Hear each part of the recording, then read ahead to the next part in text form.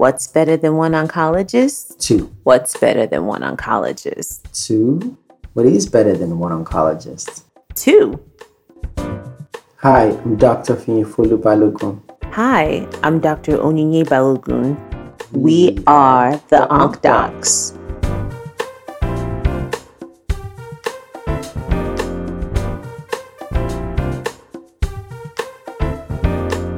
Cancer is rising worldwide, and it's nearly impossible to find someone who has not been affected by this disease. This podcast is dedicated to sharing the stories of those affected by cancer and educating the general public about this disease.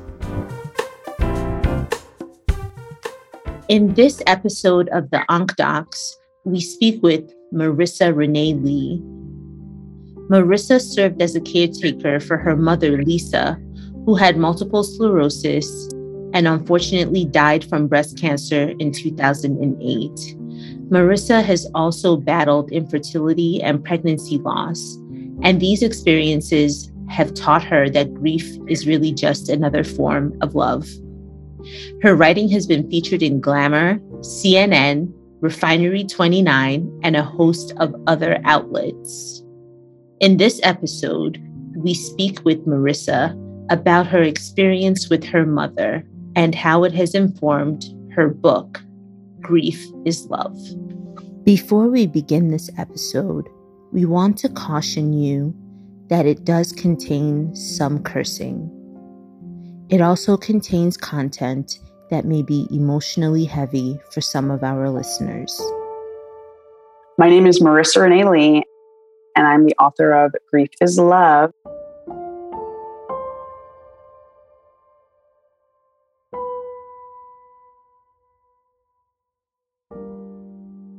My mom was first diagnosed with breast cancer the week that I was graduating from college. Growing up, she had multiple sclerosis and had been sick in some capacity since I was 13 years old. And then my senior year in college, she was very, very sick, regularly in and out of the hospital, constantly going to the doctors, having tests run. She complained of, really bad pain in her chest and her back. No one could figure it out. My grandmother had actually passed away swiftly and unexpectedly that year. And doctors told her that they thought that she was depressed, and that was what was causing pain.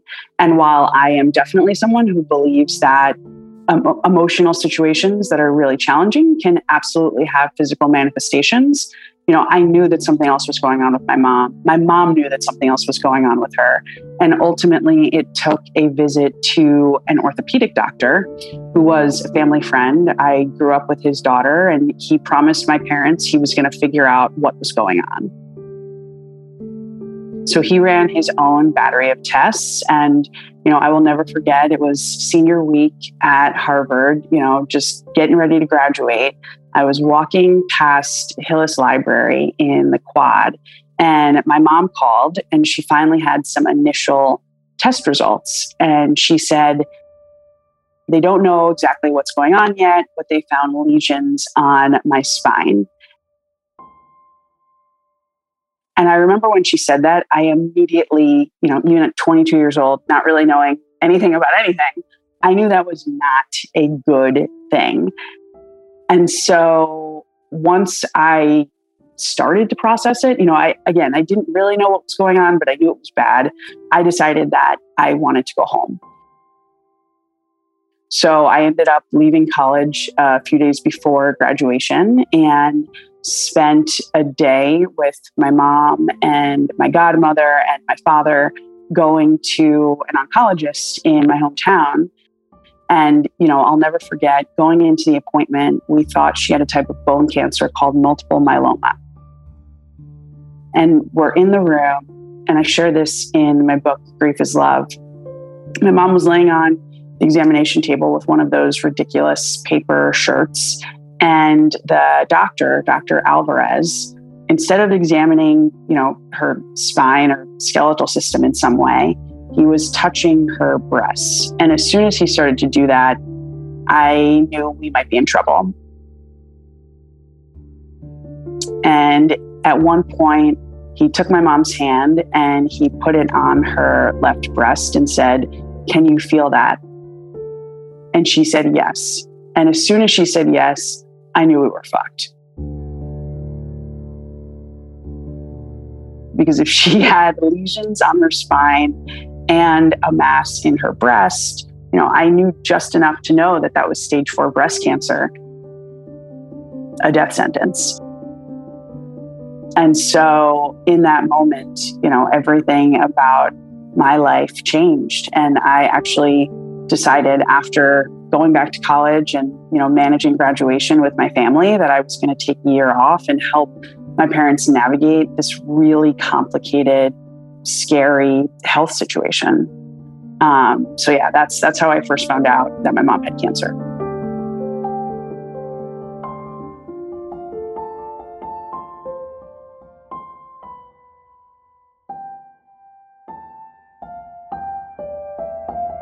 So she had a mammogram in February 2005. Yes. And it was normal.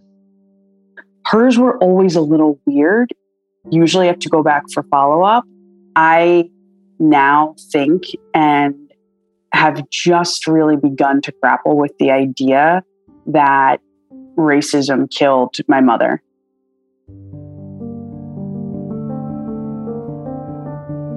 Black woman, constantly in and out of the hospital, constantly in and out of doctor's offices, doing everything she could to take care of herself as an already very sick person. She was very much on top of her health and her care and was speaking up for herself, and nobody was listening. Everyone essentially said they thought it was in her head, and it turned out it was cancer that had invaded her entire body. And the only reasonable explanation for why I think she wasn't being heard is the color of her skin and the level of her education. Barely graduated high school. I think if she were growing up today, she probably would have been diagnosed with, some learning disability and been able to get better supports. But this was the 70s. Initially, folks thought it was maybe something connected to her MS. And once that was ruled out, we were just confused. But myself, my father, my godmother, all of our family and friends, everyone knew my mom to be a really tough person with a high tolerance for pain. 2 kids, no drugs type thing, labored naturally both times and never complained about it. And so when she was, really struggling to just get out of bed, to move around the house, more wheelchair bound than usual, etc., we knew that something was wrong. And it took someone who was known to us, someone whose kid I did leadership retreats with and whatnot in high school, to really see her and listen and figure out what was going on. I ended up running into this guy, Dr. Fink, a few weeks after she was definitively diagnosed. I saw him at a graduation party, and I thanked him. And he said, the day that he had met with my parents and had to tell them that, he found these lesions on my mom's spine, he said it was the worst day in his career to date. Clearly, he had a lot of empathy and compassion, and I think that made a big difference in terms of getting a clear diagnosis for her. I think it's really important for doctors, especially specialists, whether it's oncologists, neurologists, etc., to really listen to people. There are a lot of things wrong with the way that our healthcare system is structured. We know that there are these systemic inequalities and issues with the way in which healthcare is delivered to people. And at the end of the day, doctors are just human beings like myself and have a lot that they're having to deal with as well. I have empathy for those who are in the medical profession, especially after these last 2 years. But I think it's just really important to take the time to listen to people and remember that, everyone's health situation and everyone's health challenges are different and unique. And so, if you can take the time to really hear what people are saying, even if maybe at first blush, it doesn't make sense or something doesn't add up, make sure that you're not putting people back into the world with serious medical problems, because they have life or death consequences.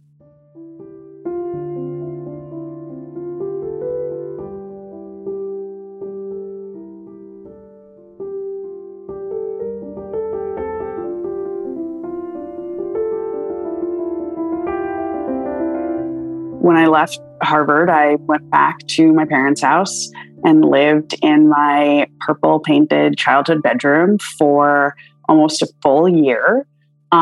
It was miserable and often overwhelming, just trying to get a handle on both of her diseases and helping to coordinate medical appointments. And, initially she was in a drug trial. So, helping to manage that process. I had, this was long enough ago that I had a binder, like a physical binder that I used that was color coded with tabs to keep everything organized. I wanted the house to be kept super clean so that she wasn't exposed to any additional germs. I obsessed over her diet. Like I basically did everything that I could to control the process and allow her to be as comfortable and healthy as possible. And by the time I moved out and took a job, an hour and a half away in New York City and moved into my own apartment, she was in a stable place. We always knew that her disease was treatable, but not curable. So the goal was stability and obviously also quality of life. And so, when I left, she was in the best possible shape that she could have been for a woman with stage 4 cancer and multiple sclerosis. And unfortunately, over the following months, she just went downhill. She tried a number of different drugs and treatments. At one point, she was doing the chemotherapy where you're there a couple of times a week for a few hours at a time. And it was just devastating to witness. I remember this one day, my parents came down to the city to visit me and some of my girlfriends and just, hang out with us for a day. And my mom pretty much always had longer hair. And I remember helping the two of them get into a cab to head back home and just seeing like wisps of her hair, like blowing out of her head and into the street in Lower Manhattan and thinking like, this is the most horrifying, dehumanizing, depressing thing ever. So yeah, it was really hard. And I, when I left home, I realized I wanted to do something else to be helpful. I saw up close how debilitating and painful and complicated and overwhelming cancer care and cancer treatment can be. And, I was never very good at science or anything health related. So I knew I wasn't going to run off and try and get myself in medical school or become a social worker or something like that. But I've always been really good at throwing parties and asking for things. And so I decided I would start throwing parties to raise money for breast cancer. And that grew into a national nonprofit that now has chapters all across the country and is a part of the Breast Cancer Research Foundation. So for me, especially me at that time, in my early 20s, just kind of getting started in life, I needed to do something action oriented as a way of making myself feel better about the whole situation. I don't necessarily think that's the way everyone should process the grief that comes before death. But for me, I am an action-oriented person. I am a controlling person. I needed to have something else to throw myself into. So I ran a nonprofit on the side. And during the day, I worked in finance. And I basically split my time between New York City and my parents' house in the suburbs until we got closer to the end. So yeah.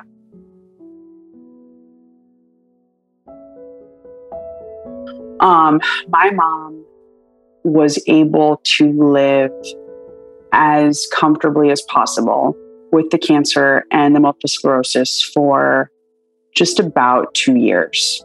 Once she kind of hit that 2-year point in June of 2007, that's when she started to decline more rapidly. It felt like we were constantly having conversations about new treatments, different treatments, and pain management.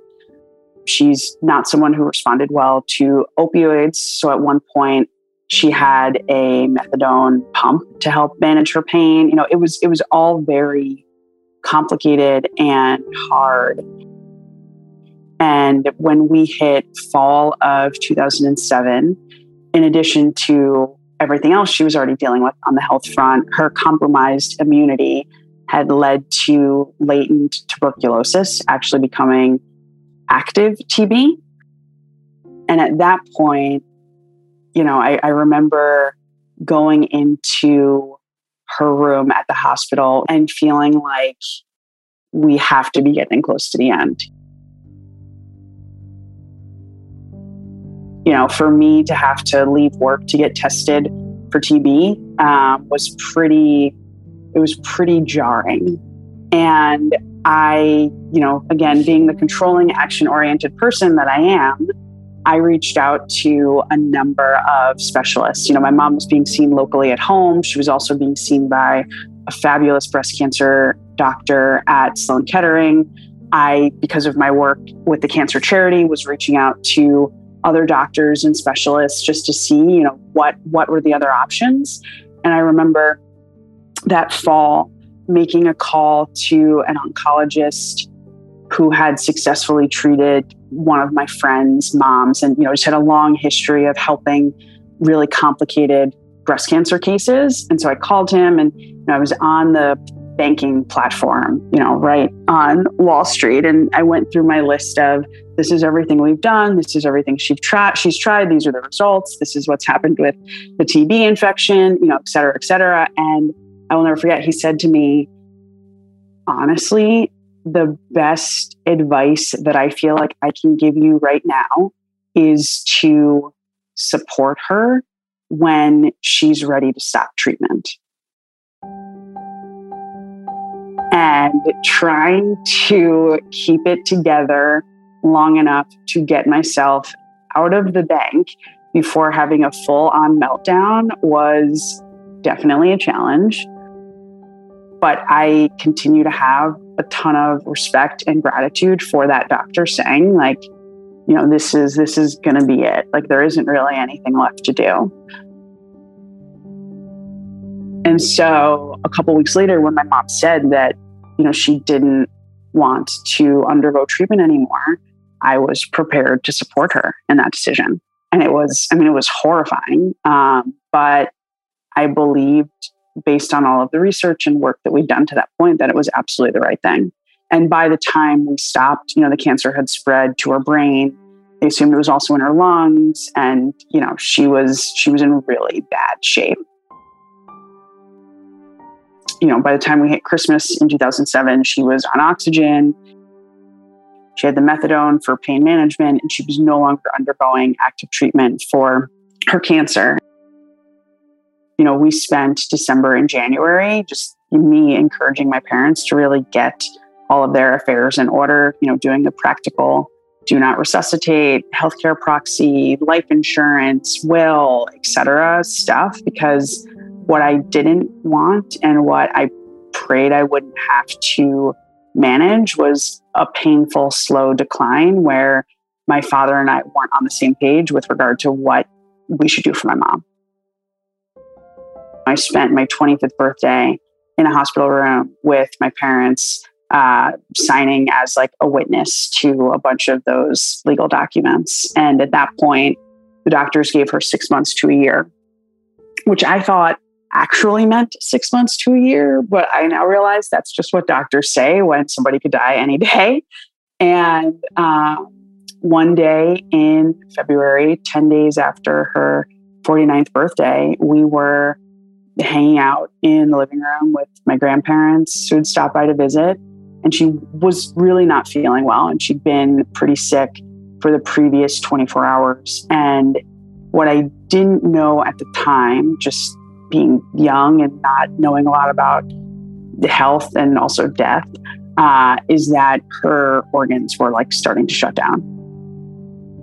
again, we woke up that Thursday. She wasn't feeling great. I talked to some of her doctors, and one person suggested that I try and get my hands on some weed, and we just like get her super stoned, because they were doing everything they could to reduce her pain, and it just wasn't really working. And so that afternoon, I was like trying to help her with her walker, like get to my parents' bedroom. And I told her about the weed, and she started laughing, and then she collapsed. And I could barely hold her up. Like, my anxiety during that period was out of control, and I had lost 20, 25 pounds. And so as I was struggling to hold her up, she had a seizure, and I laid her down on my parents' bedroom floor. And when I looked at her, at that point, I knew it was over. Like, I actually thought she was already dead. And paramedics came, and I was very clear about my mother's wishes. And so they reaffirmed them, like they said, we can try and work on her and bring her to the hospital, but there's a good chance she would die on the way. And my father and I, thank God, were 100% on the same page and said, absolutely not. And so she got to die at home, which was what she wanted. And she was gone within a couple of hours.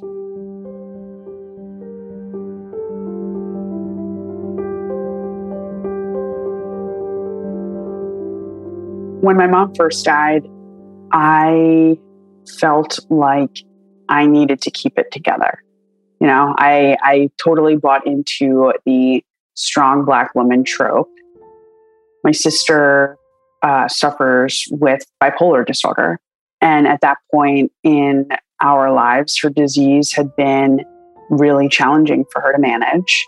And before my mother died, she had actually told me that she was even more worried about my father than she was worried about my sister.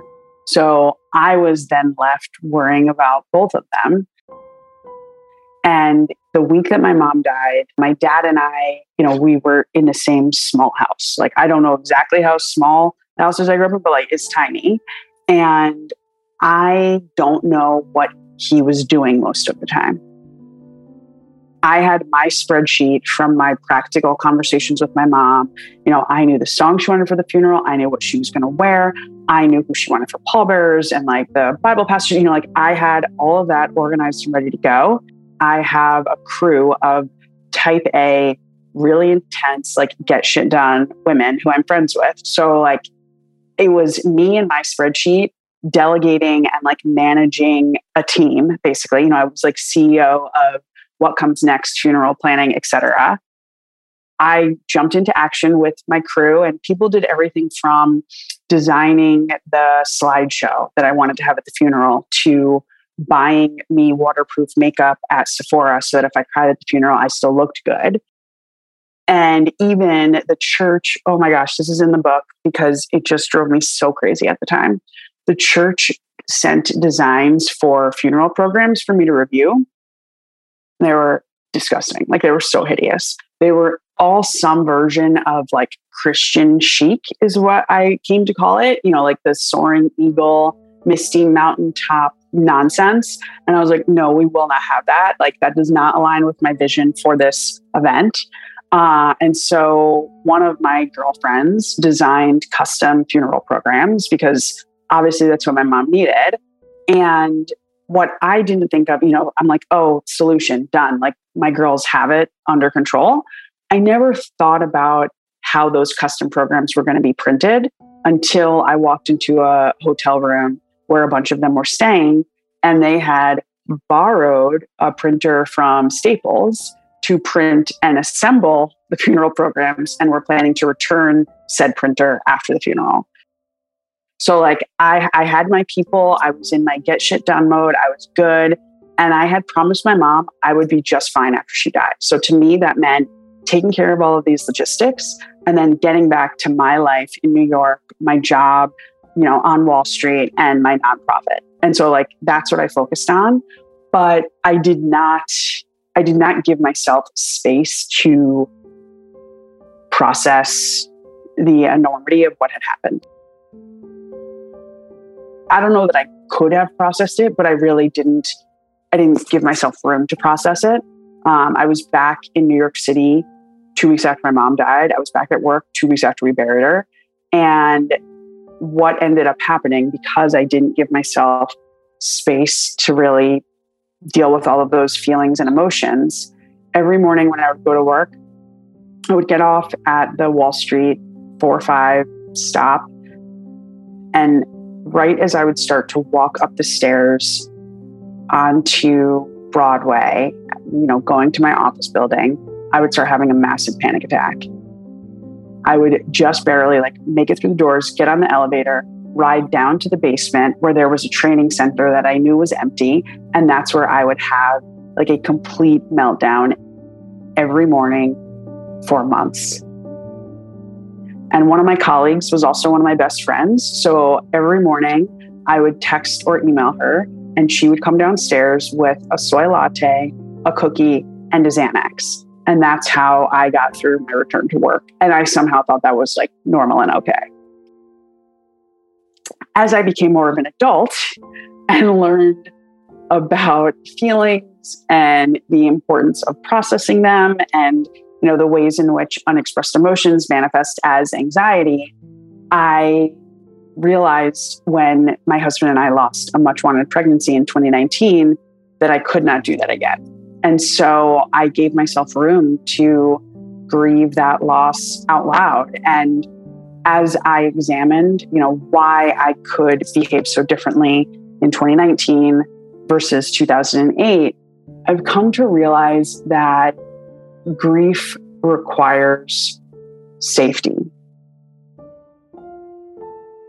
You can't grieve and give yourself space to be vulnerable and fall apart if you don't feel safe and supported. And by the time 2019 rolled around, I owned my own business. I'd worked in the White House, on Wall Street. I was married. We own our home.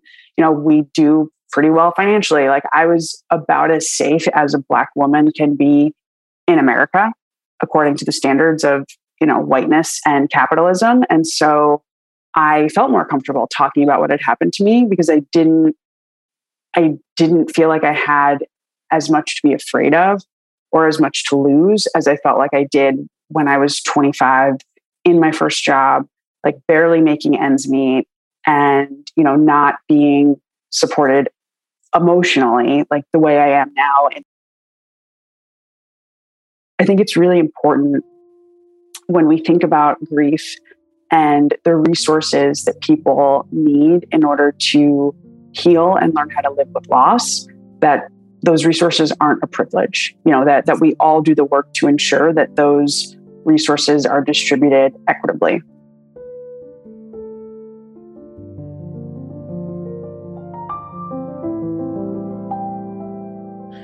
For people who are actively grieving right now, I think it is very important to talk about it, to give yourself space to grieve, to find the people who will support you. And if they don't exist within your immediate network, to access resources and other networks like the Dinner Party is a great resource for younger people, in particular, who are grieving. Modern Loss is also a great online community. Do not try to hide your grief and the extent of your pain, because it doesn't work. That's what I've learned at this point.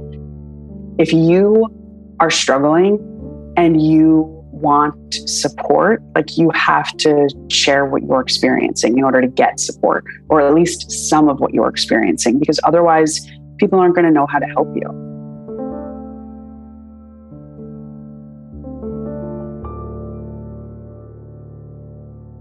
The book that you've written, Grief is Love, draws on both your experience with your mom and the experience you had with infertility and losing, a much wanted pregnancy in 2019. How are those intertwined? I would say for me, the connection between the two losses, I realized when we lost our pregnancy that you really don't get over these foundational losses that happen in your life, whether it's mother, father, sister, brother, child, spouse. The people who are core to who you are as a person, when they are no longer here, it leaves a profound and lasting impact on you. When we lost our pregnancy, I was on the floor of our bathroom, like too sick to move at one point, trying to like make myself small enough to fit on the bath mat. And all I wanted was my mom, who'd been dead for over a decade.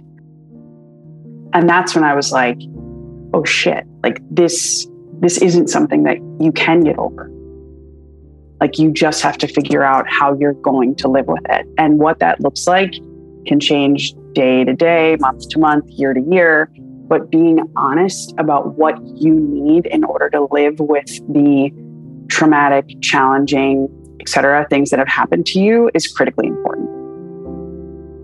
You helped, President Obama with his My Brother's Keeper, right? The program.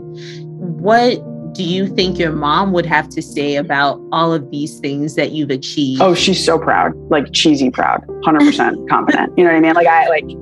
I knowing her and like how proud she was of the things that I achieved during the time she was on this earth. Like I know her head is like exploding. Yeah. So yeah, I know she's super proud, and people tell me that all the time, and I appreciate it. But I'm like, that's one thing I'm confident of. My favorite memory of my mom, and this is actually in the book, just this moment from childhood that I'm sure happened on multiple occasions that plays over and over in my head, where she is sitting on the edge of the pool at this club that existed back in the day for IBM employees and their kids. And I sit on her feet and hold her hands, and like she kicks her legs and then let's go. And I go flying through the air into the water. And that is one of my most vivid and earliest childhood memories with her.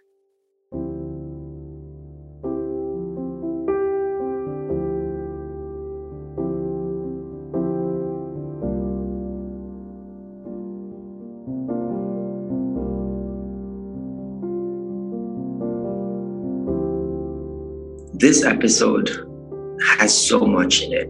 And one of the things that stood out to me was the supporting of a loved one when they're ready to stop treatment. When he's diagnosed with cancer, we really want to treat them. We really want to fight it. We really want to overcome it.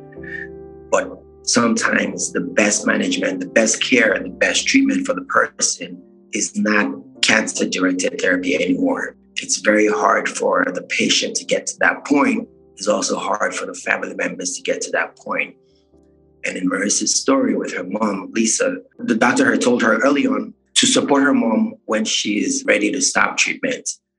So I think you're absolutely right, because I was speaking with someone recently, and what I said is we cheer a lot in oncology when we are able to cure people.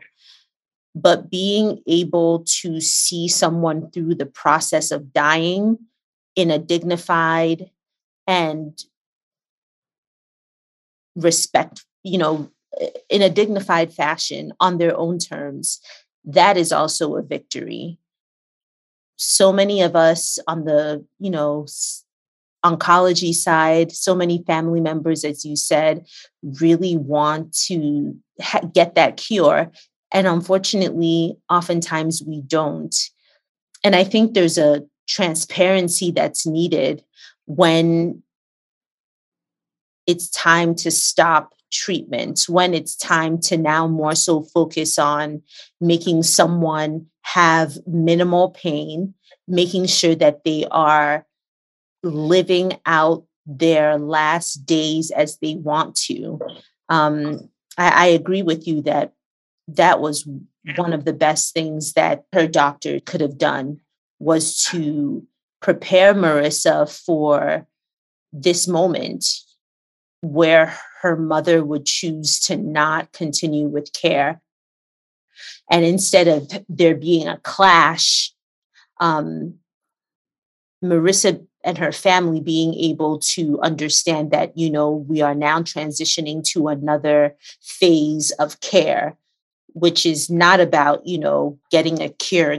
It's not about being given chemo. It's not about being given immunotherapy. It's about focusing on death in a dignified manner according to your terms. So I wish more of those conversations would happen in oncology. Agreed. And they should happen early on. So the other thing that really jumped out in our conversation was when she said, I'm coming to terms with the fact that racism played a role in killing my mother. That was a gut punch. I'm sure for her when it dawned on her, and for me when she said it, because the fact of the matter is that racism plays a role. I'm sure it's a very controversial subject. But I think in the last 2 years, we've been talking a lot about structural racism and thinking about this woman who, yes, she had chronic diseases. Yes, she had a high school education, but she had been part of the medical ecosystem for long enough that she was doing her best to talk to her doctors, to communicate, this is what I'm feeling, and it's different, and it's not okay. And it's a gut punch to know that she was seeking care and honestly not being listened to. And the fact that as a Black woman, yes, her case may not have been taken as seriously as other people's. It's something that we have to confront and find ways of rectifying. And she did do something that I like to encourage people to do, which is to persist. When you go with a complaint to your doctor and you feel that it wasn't fully addressed or you're left without an understanding of what's going on, you persist. You keep going back or you go to a different doctor. It's tough because sometimes you're made to feel that you're making a big deal out of nothing. Not every abdominal pain, not every discomfort is cancer. However, there are just too many cases whereby someone presents with something. And in a lot of cases, I see this more so in Black and underrepresented minorities, where you present with something and it doesn't get addressed or evaluated fully. And you leave with a feeling that I know my body, this just doesn't feel right. This doesn't feel like what they're telling me. Persist. Anything that till you get an answer, till someone fully evaluates you. Fortunately, in the case of Marisa's mom, it wasn't until a family friend who was not even a specialist in that was supposed to be treating what she was doing, committed himself to it. It wasn't until then that she was diagnosed, which was unfortunate. Exactly. It shouldn't be that you have a family friend who will finally listen to you and take your concerns seriously before you get diagnosed. The onus should not be on patients because people have varying levels of health literacy. You know, people have varying levels of comfort advocating for themselves or skill advocating for themselves. So the onus shouldn't be on patients. And again, I encourage any of the oncologists who are out there to engage in ways to improve equity. It's not by accident that we have these health inequities. For instance, when we look at the annual report from the American Cancer Society, we see that women who have breast cancer, the overall survival rate for breast cancer between 2010 and 2016 was 91% for white women, and it falls to 82% for Black women. And that's the same story if you look at a number of different cancers. And it should not be that way. There are a number of things that contribute to that, lack of insurance. Again, we've said structural racism, bias, there's so many things. And I think it's up to each and every single one of us to do our part to make sure that we are mitigating, the factors that could lead to these kinds of inequities in outcome. And I encourage everyone to, if you want to learn a little bit more about that, Conquer Cancer has a great podcast with a recent episode featuring Dr. Karen Winkfield and Dr. Dawn Dizon.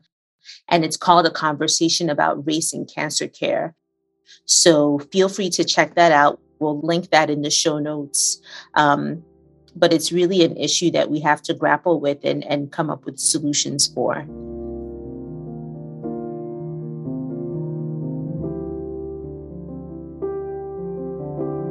While there are many issues relating to the disparities we see in cancer care, one thing that you can do as an individual is be the champion for your health.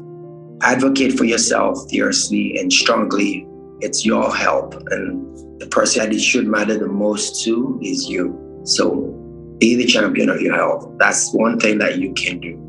Yeah, so many thanks again to Marisa for joining us to share this heart-wrenching but beautiful story about her mom and their experience dealing with her mom's cancer.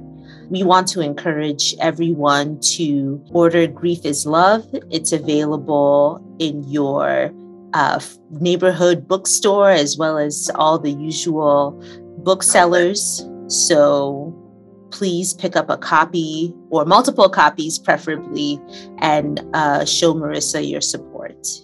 For more information about our podcasts, visit our website, www.theoncdocs.com. Please subscribe to our podcast on Spotify or Apple. And if you like what you hear, please give us a review on Apple. This podcast was produced by Steve A. Williams. Again, I am Dr. Finyifolu Balogun. And I am Dr. Onyinye Balogun. And we are the Onc Docs.